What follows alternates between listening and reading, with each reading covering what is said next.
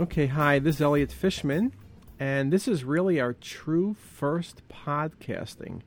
If you read any of the financial papers or entertainment papers, podcasting is the latest and greatest thing that's really changing how we communicate, and that's what our goal is here, is to kind of get you very rapid turnaround. As I mentioned on the overview page, one difference between our typical lectures and this podcasting is I can't show you images. So I can hold them in my hand, but I can't show it to you on the web. So we're going to try to address things that are typically asked of me, questions that we particularly find important, some of our concepts and thoughts. Just a few basic comments. If you want to know more about podcasting, go to the Apple website, www.apple.com. It's very easy to get this lecture. You can subscribe to it. We're going to do it at least once a week. You can subscribe to it on the Apple site. And amazingly, it's for free. It's good to own an iPod. It helps your Apple stock go up. But in all seriousness, you don't even need to own an iPod to do podcasting and to listen to this message. And you also do not need to purchase any specific software. So it's one of the true things in life that are indeed free. Anyway, let's first look at multi-detector CT, focusing on 64-slice scanning. And the question I'm most often asked is, what scanner should I buy? Well, I'm not going to answer that question. So let's change the question a little bit. And the question is, should I buy a 64-slice scanner? Is it really necessary? I have a 4, I have a 16. What's the bottom line? Is it something I need to do? So the first thing is, I will tell you that 4-slice scanning was very impressive when we first started doing it 6-7 years ago. And then 16-slice came along, and 4-slice seemed barbaric. You look at 4-slice images, you wonder how you ever read that, which is, of course, the same feeling I had when I went from 1-slice to 4-slice and when I went from non-spiral to spiral.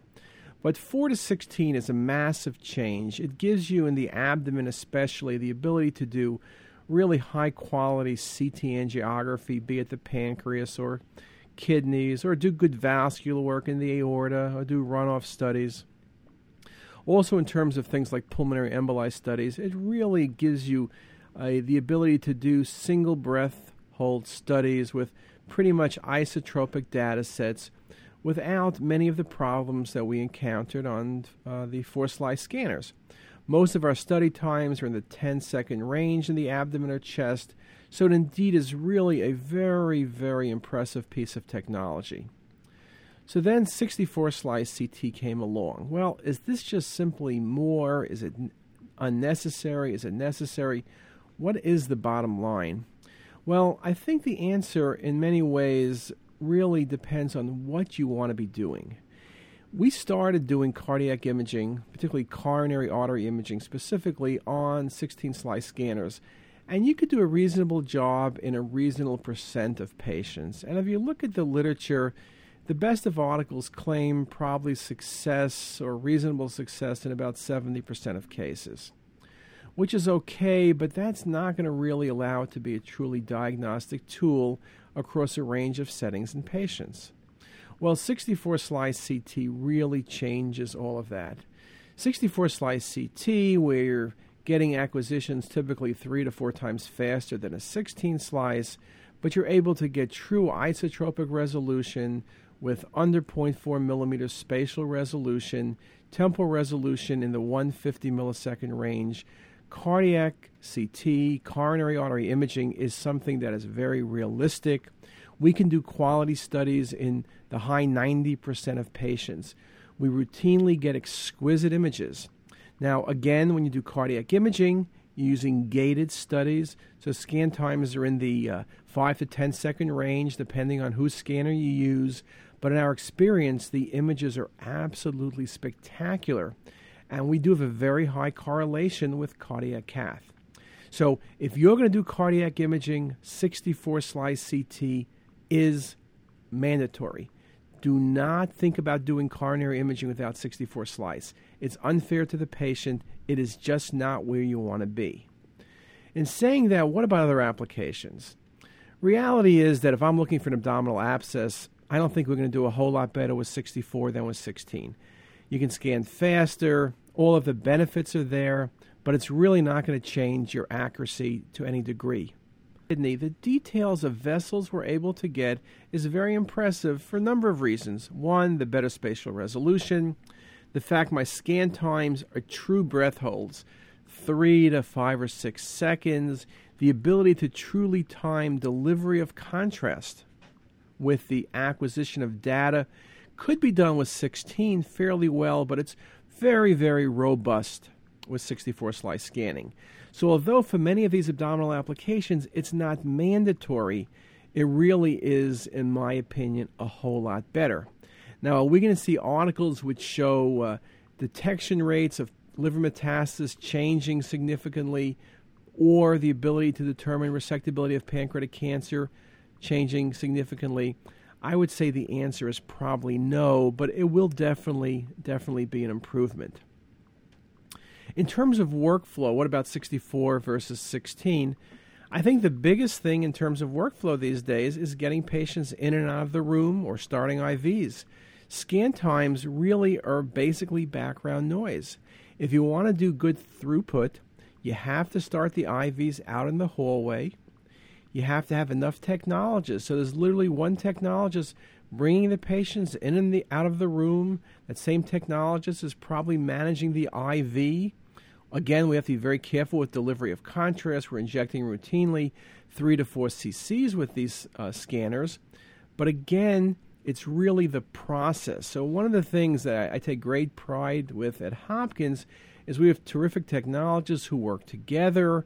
Again, it's a team approach to doing these patients. And if you're doing it well, you could easily scan 4 to 6 patients an hour. We do CT angiograms like we used to do non-contrast chest CTs. So it's not that difficult. It's not that complicated. But what you have to realize, of course, is something we've always said with CT angio. It's a zero-tolerance operation. You cannot make mistakes. 64 slice, it's much easier to do things correctly. On the flip side, it's much easier to do things incorrectly. You can scan too early. That's a bigger problem than scanning too late. Of course, if you scan too early, you can go back and get another acquisition, but we do not want to subject patients to more radiation. So you want to do things properly. Key things, of course, then, are timing boluses or computer-assisted triggering. That's working a whole lot better. We tend to stick very commonly for cardiac, for example, with test bolus injections. That works very nicely. We still do maintain that for many routine applications, you can do preset timing. Again, roughly 25 seconds for arterial phase, 55 seconds for venous phase, and that indeed works very nicely. In terms of 64 slice CT, one thing you do have to be aware, and I'm sure you're beginning to become aware of it, is that we do create an incredible number of slices.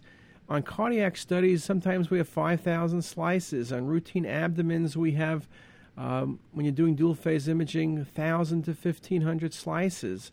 We do a lot of slices, and PACS systems are not meant to look at 1,000 or 2,000 slices. Also, you don't want to look at those single axial images. So it's very important to recognize that if you've been putting off getting into 3D imaging, if you've been putting off getting into post-processing, if you've been putting off the change in the workflow, you can't do that any longer. If you buy a 64 slice CT, you better be committed to doing post-processing. 3D imaging is a critical part of what we do. Volume visualization is how we think about CT these days. We're not thinking about slices. And the best way I can explain it to you is if CT came along today and 64 slice CT was the first thing that was developed, nobody in their right mind would ever have come up with axial CT as a primary imaging or viewing modality. You would have gone directly into the volumes, and from that 3D volume, you would have been able to select planes and perspectives with that option. That's really how you have to think about things. With 64 slice CT, with routine isotropic resolution, it's not just a matter of too much data. Even if you were willing to scroll thousands of slices, even if your PACS system would work and wouldn't blow up, it's not what you want to do because a lot of information is only seen in the volume. This is something we lectured about since our earliest days with Pixar in the mid-'80s. Volume visualization, whether it's in medicine or it's in seismic data or it's in aerospace data, visualization is the key word. We need to look at images as volumes. Within the volumes, you can make better diagnoses. You can trace vessels and track vessels and really understand the full extent of pathology. That's something you can't do with axial imaging. The best way I know that's true, of course, is our referring clinicians. Experienced surgeons, for example, are no longer looking at the axial images. They're going straight into the volumes. We may supplement some of the volume visualizations and look at some of the axials and coronals, for example, but the main display is in the 3D map. We do all of it interactively, but we're in that 3D world. So I'm telling you, you have to be willing, you have to take strides to really change things. And that's something that's not going to change. 64 slice CT, I am sure, is not the end of developments in CT scanning. We will change whether it's multiple X-ray tubes or more detectors or area detectors or a combination of all of the above. We will be scanning faster and faster. I have no doubt within several years we'll be down to a heartbeat.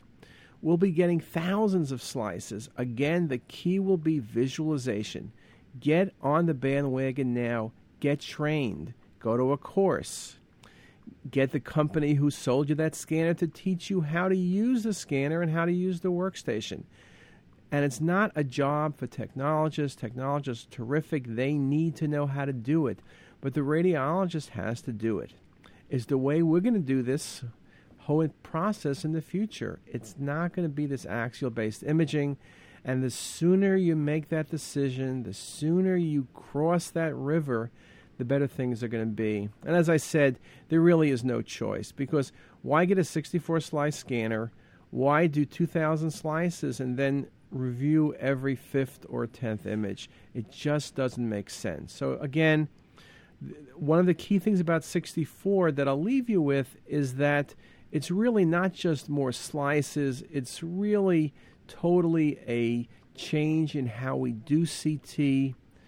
Often one can look at it as a strategic inflection point where everything changes. It's very, very important to recognize it's not just a small change. It's not just more slices or more detectors. It's a whole new way of doing business. It's very exciting. I mean, it gives us incredible power.